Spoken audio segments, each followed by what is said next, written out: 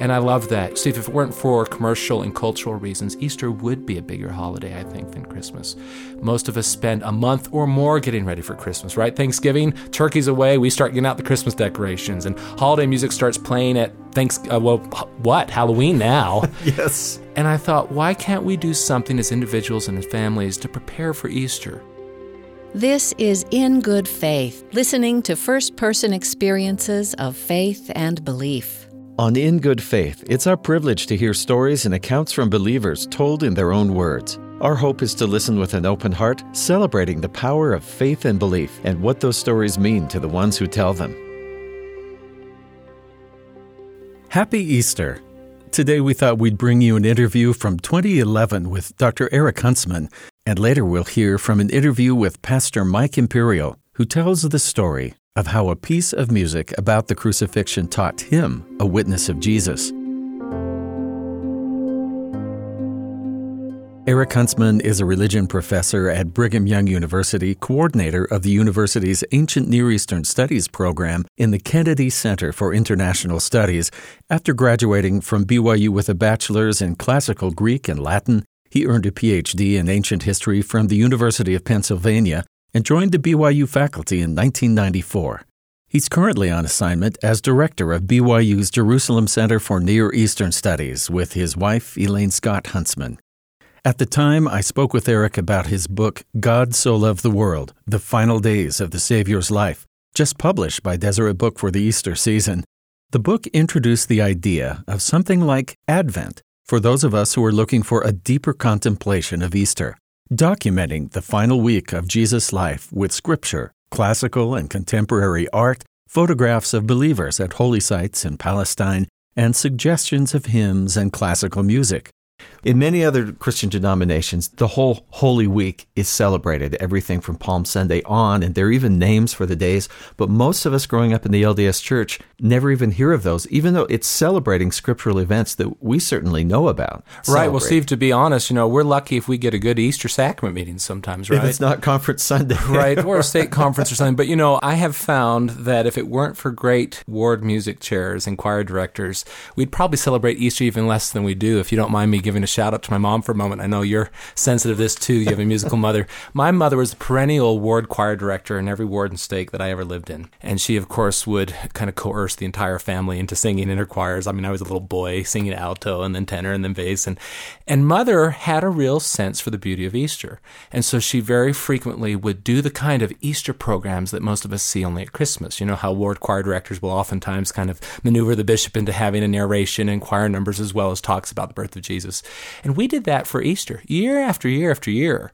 And so I grew up singing the Easter hymns and great Easter music. Messiah, she'd have us do some of the Handel recitatives and things. And so I had this sense that Easter was an important day. I also grew up in the eastern part of the United States where a lot of my friends were Roman Catholic or Episcopalian. And I didn't know all the details, but I knew about Holy Thursday or Maundy Thursday or Good Friday. Mm-hmm. In our school, we never had meat on Fridays. I never knew why until my friends told me later. But we actually had years where we had no school on Good Friday. So, I had the experience in the LDS church with my mother and our ward choir programs, and then I realized there was something else out there. And so I was kind of sensitized to that. Later, I came to BYU and, was in great student wards, but occasionally Easter would kind of come and go. And once again, if the ward music chair hadn't programmed an Easter hymn, you might not even have known it was Easter. Well, then later I was called as an LDS bishop soon after we had moved back to Provo when I'd come back to BYU to teach. And I suddenly thought, I don't have Mom here to take care of this for me. And, it's up to me to kind of do something. So what I did one year, besides plan an Easter program, kind of like Mother had always done, is I printed in the sacrament bulletin a reading schedule the week before Easter and said, here are the events of the last days of the Savior's life, right, and maybe read them to kind of get ready for Easter. And that kind of grew over the years. We printed it the next 2 or 3 years. I think one year we actually had Easter Sunday fell on a fast Sunday. And so our Palm Sunday program the week before was our chance to do the music and the scripture readings and everything. It was interesting because a lot of the ward did the readings and the testimonies that Easter Sunday really were focused on Christ. Well, later I was released and I just kind of kept studying it, and I began this little email commentary I'd send out to family and friends.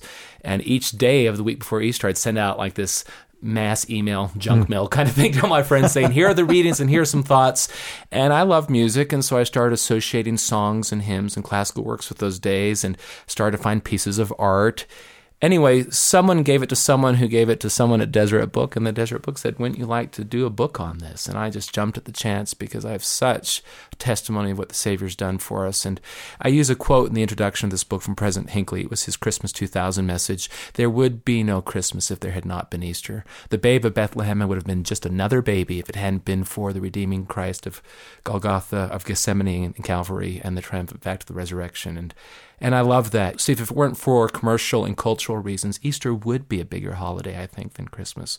Most of us spend a month or more getting ready for Christmas, right? Thanksgiving, turkey's away, we start getting out the Christmas decorations, and holiday music starts playing at Halloween now. Yes. And I thought, why can't we do something as individuals and as families to prepare for Easter? Can't we take at least the week before Easter to read as families, play good music in our homes, to maybe sing important songs that teach us these lessons? It's not just the week of the resurrection. It's those days leading up to and including the atonement. Right, absolutely. The scourging and things that we sometimes just pass over. Well, I had another experience with that. When I actually came to BYU in 94, and I taught in classical studies, Greek and Latin and Greek and Roman history, my background, and I since have transferred to ancient scripture. One of the things that was instrumental in making that change was I was asked to write a chapter in a collection of essays about the final hours of the Savior, and I was asked to talk about the Roman trial of Jesus because that was my expertise area.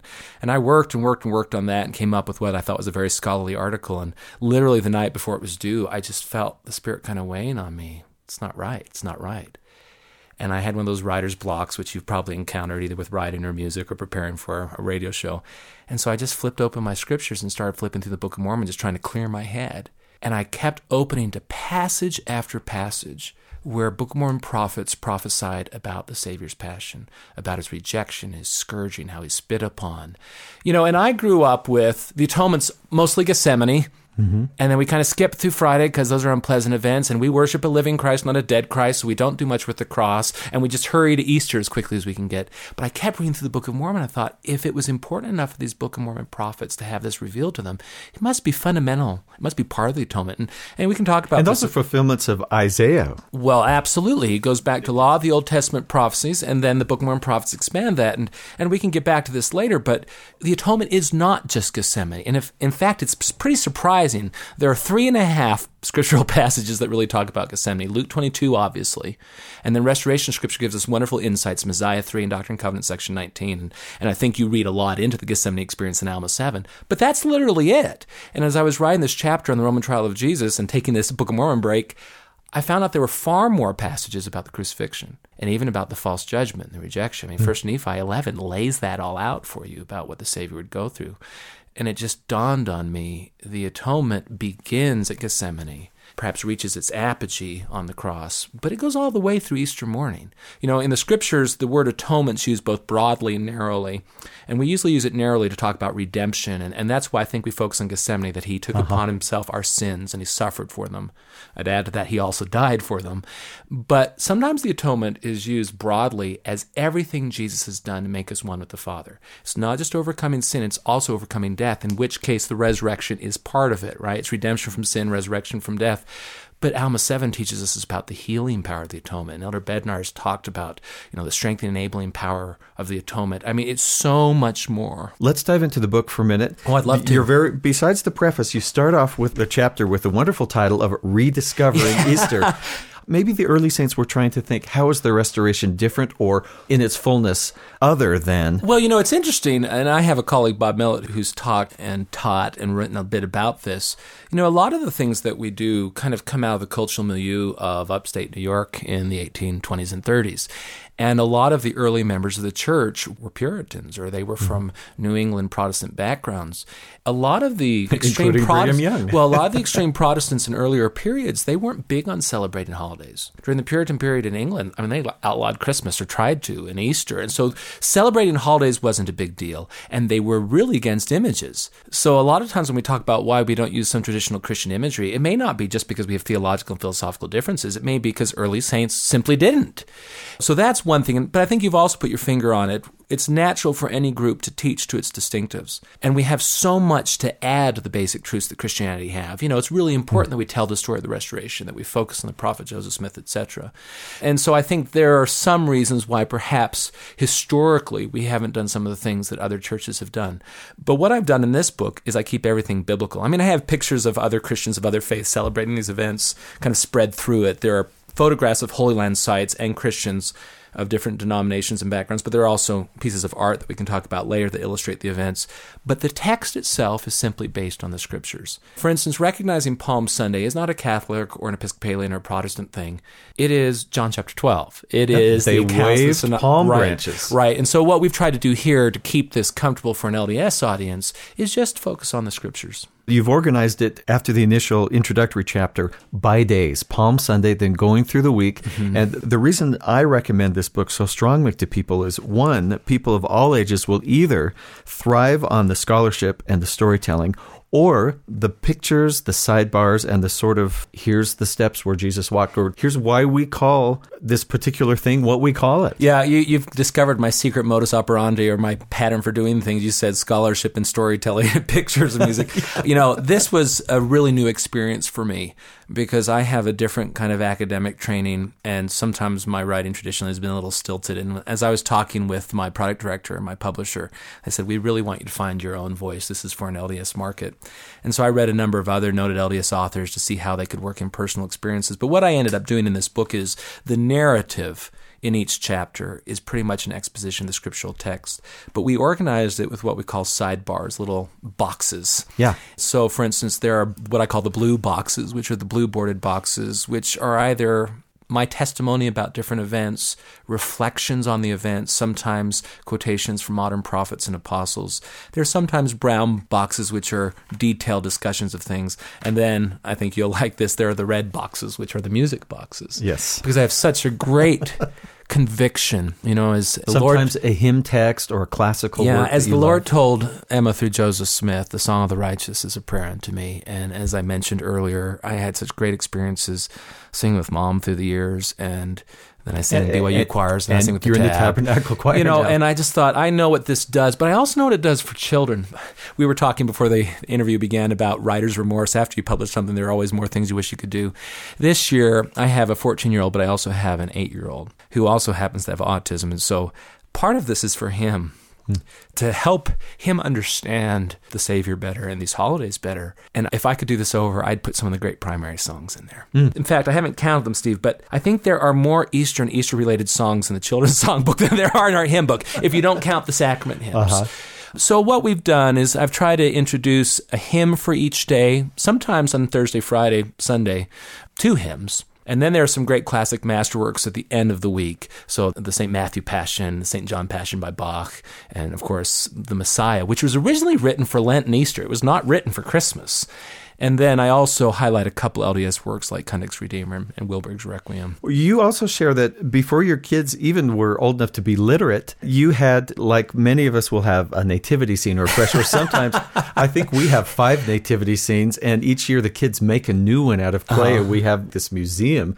But we don't have anything like that for Easter. Well, yes, in the introduction, which you mentioned is called Rediscovering Easter, and then in the conclusion, which I call Choosing Easter, I have 2 pictures of our Easter creche. Now, that's not technically the right term, because creche is what? French for crib or manger, and it's certainly not a cradle. But we found years ago, we, like you, have nativities, and we have a beautiful nativity set that we add to every year. So every year, that's one of our Christmas traditions, to go out to buy a new figure for it, and it's quite a crowd now on our table for a nativity. But one year, I saw that the same manufacturer made this garden tomb, and it had the angel of the resurrection, and it had a Jesus. Well, I looked, and they also had a Jesus on a donkey and children waving palm branches. And I also saw that they had a Golgotha. Now, my wife drew the line at the Golgotha. We don't have the crucifixion that we set up on Good Friday. Although, as we'll talk about in a moment, I do put pictures up of the crucifixion on Good Friday. That's not something that's regularly in our home, but I think on that day it's important.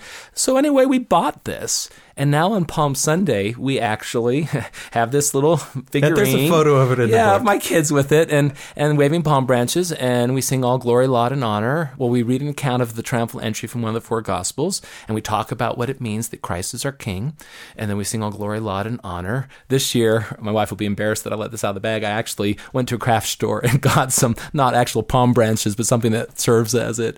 And I said, kids, this is what they did, because next year we're going to Jerusalem on a BYU assignment. And that's what they do at Palm Sunday in the Holy Land, is they have a procession coming down the Mount of Olives. Christians of all backgrounds join in on that. But that was something that made me realize the things that we do at Christmas time, which are successful at keeping Christ in Christmas, you can use as models. Which is harder and harder to do. It is harder and harder, but I think Latter-day Saint families and Christian families everywhere really are trying hard to do that in terms of the music we sing and the decorations. Even the traditional decorations like trees and things you can use and talk about how the symbolism can be applied to Christ. I thought, okay, if that works for Christmas, we can do it for Easter. So let's decorate as much as we can, both the fun stuff. I mean, we have eggs and stuff around the house, bunnies and things, but we have this little Easter creche, and I get pictures of the different events of the Savior's final week. We put up around the living room, and then we're singing these songs and playing music just to help Easter stand on its own a little bit as a teaching opportunity as well as a family worship opportunity. The beautiful thing about Old and New Testament history is that so many of the places we can go to or we can find pictures of, right. And you have collected everything from maps to things to help understand what valley did he walk down and when did he walk and which gate did he go in. And for me, that is not necessary perhaps to my salvation, and yet it gives me things to hold on to and to hang those feelings on. It's like pegs to hang those important things on for me. Elaine and I started bearing our testimony to each other on the Thursday before Easter as we read the Last Supper and Gethsemane accounts early in our marriage. And then when my daughter Rachel, who's typical, in fact, precocious, we could teach her these things. But my son, it took some extra work. And it's really important for him, since he suffers the challenges of autism, they don't think abstractly, children with that particular disorder. And to help him conceptualize who Jesus was, these were real events. I wanted to have pictures for him. I wanted to talk about it.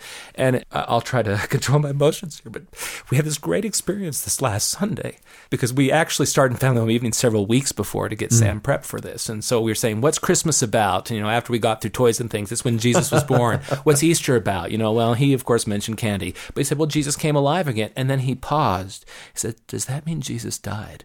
I thought, how did we miss that?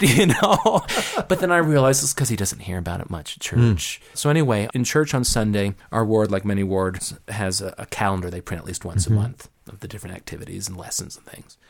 And so Samuel pulled out the calendar and was drawing on it. And so he drew a palm branch on Palm Sunday. And then on Good Friday, they didn't call it Good Friday, but he wrote Good Friday, and he wrote a sad face, Jesus died. And then Easter, there were a couple Easter eggs, but a happy face, Jesus is alive again. I thought, this is worth it. He's getting it. He's getting it. Oh, that's wonderful. I think you've done a great job mixing the scholarship because you come from that background of what some would say esoteric or some would say really interesting stuff, but how do I connect with the Greek meaning, the Latin meaning? Right. You have connected that here with the feeling and the emotions that, to me, the two have to go together to change us. Well, Elder McConkie taught long ago, you don't need to know the biblical languages or the history, all these details to have a testimony of the gospel or to be saved. And I support that wholeheartedly. But learning more can certainly enrich your faith, and it can give you insights and deepen your appreciation. And so that's kind of the approach I take. Keep on target with the basic gospel message, the good news that Christ is our King, that he prophesied he was going to return, that he instituted the sacrament, that he took upon himself our sins and sorrows in Gethsemane, that he died for them on the cross, went the spirit world, and then he rose from the tomb. Keep the doctrine pure, focus right on it. But then along the way, add little things about the symbolism. And certainly reinforces the simple testimony we already have that Jesus is both the Son of Mary and the Son of God. Well, and the more time we spend thinking about these things or little pieces of the puzzle that we put together, I think it makes a real being to us. Mm-hmm. But also, then when you sing a sacrament hymn, and then when you read those verses in John or in Luke, you have more to bring to it, and I think you get more. It's almost like the Spirit can testify of more things because you have more things for it to testify to and about. Right, and if you don't mind my just reading from the conclusion, that's pretty much where I come to. Because, in the church, I guess theoretically, it doesn't matter that Easter's not this huge celebration institutionally, because we celebrate it every week, right? If you understand what the sacrament's about, we celebrate the suffering, death, and resurrection of the Lord every single week. But in the conclusion, which I call Choosing Easter, if I can just take a moment or two, I say at both Christmas and Easter, we can rejoice in the sublime truth that God so loved the world that he sent his only begotten Son as a gift at his birth, a sacrifice at his death, and as a source of hope at his resurrection. Like many other believers of various Christian communities, we can choose to make Easter a more important part of our year by preparing for it beforehand with a period of reflection and study, using scriptures, music, art, and testimony to bring us to a greater appreciation of all the events connected with Easter. But this is the point that I was thinking of as you mentioned singing the hymns, taking the sacrament. If we make this choice, we may better feel the spirit of these important events as we celebrate them, not just annually in our church Easter programs, but also weekly in the heartfelt singing of hymns and the reverent partaking of the sacrament of the Lord's Supper. You know, this is a seasonal book. It's an Easter book, but the atonement's for every day. And that's the thing about it, I hope, is that this kind of study, or whatever you do in studying what the Lord has done for us, particularly in the Scriptures, it should enrich and enliven your experience every week. I remember as a kid, we were constantly reminded, and it was a good reminder, during the sacrament to think of Jesus. And that would usually take me, I think, about 10 seconds when I was about 9. Okay, he was born. Now I have what I didn't have at age 9, which is experience and gratitude and things I've read. I really can do that if I choose to, because there's now enough in there from just a lifetime of study to really be grateful and really invite that spirit. Well, you know, it's interesting, Steve, as we get older, and I'm still just, kind of middle-aged, although that bothers me on a number of levels, we really do start to appreciate things differently. I remember teaching, it was my 212 class at BYU, which is the second half of the New Testament. We were talking about Paul and grace and the models that Paul uses for salvation. And, there are a lot of wonderfully useful and successful models of the atonement. I think of the story President Hinckley taught that President Monson has repeated many times about he took a licking for me, the boy that took the punishment for his buddy. And then, of course, President Packer's debtor model. And we have all these things that help us understand major aspects of the atonement. But there's this image in Paul of the atonement primarily being about reconciliation, that it's bringing estranged parties together again. Because of sin and mortality, we're separated from our Father, and Christ is bringing us back together. In fact, the word that's usually translated as reconciliation in the New Testament, katalage, actually means atonement. And so the atonement for Paul is primarily about reconciliation. Where I'm going with this is, now that I'm a father, yes, my kids have to keep the rules, and yes, there have to be punishments affixed. But my first instinct when my kids do something wrong, particularly Samuel, who doesn't always understand what he's doing wrong, it's not to, you've got to be punished. And Samuel, if you can't be punished, Rachel's got to step in there and take it for you. Instead, my image of God has become much more a loving father who just wants me back. I was thinking about how life experiences inform us. And on page 78 of the book, I have one of these reflection boxes, one of the blue boxes, which I call a man of sorrows. And I actually refer to Isaiah 53 and, of course, the wonderful movements in Handel's Messiah. He was despised, and surely he hath borne our griefs, and with his stripes we are healed. But I just wanted to share something in the final paragraph of that reflection box. Yet even while the Lord can truly empathize with us in our afflictions, there are ways in which our sorrows, heartaches, and sufferings allow us in some measure to be more like our Savior. Paul wrote, "For as the sufferings of Christ abound in us, so our consolation also aboundeth in Christ." How often we pray to be more like Jesus, but when pain, rejection, loss, and heartache come our way, we recoil and beg for those experiences to be taken away. Yet when we learn true patience, the Latin root of which is suffering, for these experiences, our ability to trust in God and understand and empathize with others who similarly suffer grows exponentially. I'm really kind of intrigued and drawn and moved by this. As we have life experiences, and they're frequently hard, and we suffer pain, are we allowing those to shape us and help them make us more like Jesus? Dr. Eric Huntsman. Eric, thank you so much for Steve, both for years of work and feeling, obviously, put into this, which is going to benefit people for a lot of years. Well, Steve, it's just my hope that individuals and families will use their scripture time and study time to just really bear testimony to each other, literally through the scriptures, verbally, and music, to draw closer to our Lord and Savior Jesus Christ.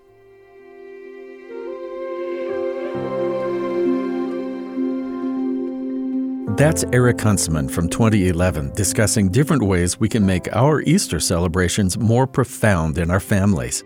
Eric's discussion of music reminded me of this 2017 interview with Pastor Mike Imperial, who discussed how his participation in a college choir taught him an important spiritual connection. Really, music had already become a real focus, for my enjoyment and participation. But then when I went to Westminster does have roots in the Presbyterian Church. It's the first time I had ever sung some of the great hymns of the church, wonderful hymn tune arrangements, and then, of course, some of the great choral literature. And so much of choral literature, Western choral literature, is sacred texts. When those words and the emotions of the music and the grandeur or the simple beauty of doing choral music, God just started to just put that together in my own life, in my own mind and heart. And really, I became a Christian. I became a follower of Jesus Christ, really through music, through singing those first couple years at the college. The real line in the sand, so to speak, that came was on freshman choir chapel tour. We were doing a hymn tune arrangement of When I Survey the Wondrous Cross. We were singing at First Presbyterian Church in Flint, Michigan. And that night when we were singing it, the text just took control of my whole being, if you will. See from his head, his hands and feet, sorrow and love flow mingled down. Wow, it's just such a powerful statement. And then love so amazing, so divine, demands my life, my all at the end. And it's like I think that was the tipping point, if you will, or that was the step across the saying, yes, I trust in this gospel, I trust in this Christ, I trust in this God that I've been hearing about and friends have been telling me about and seeing. So, yeah, that's when that all kind of came together. When I survey the wondrous cross on which the Prince of Glory died, my richest gain I count but loss, when to pour contempt on all my pride. See from his head, his hands, his feet, sorrow and love flow mingled down. Did e'er such love and sorrow meet, or thorns compose so rich a crown? Oh, the wonderful cross, oh, the wonderful cross, bids me come and die and find that. That's our time for today. Thanks to Word of Mouth Media for letting us use the original interview with Dr. Huntsman. Our episode was produced and edited by Heather Bigley. In Good Faith is committed to the idea that we all benefit from hearing people of widely varying backgrounds share their personal experience with faith and belief. In fact, we think people with such experience deserve some of our best listening. If you enjoy the show, be sure to leave a 5-star review or comment where you get your podcasts and help spread the word. Our Twitter feed at In Good Faith BYU. In Good Faith is a production of BYU Radio. I'm Stephen Cat Perry. I hope you join me again soon, right here in Good Faith.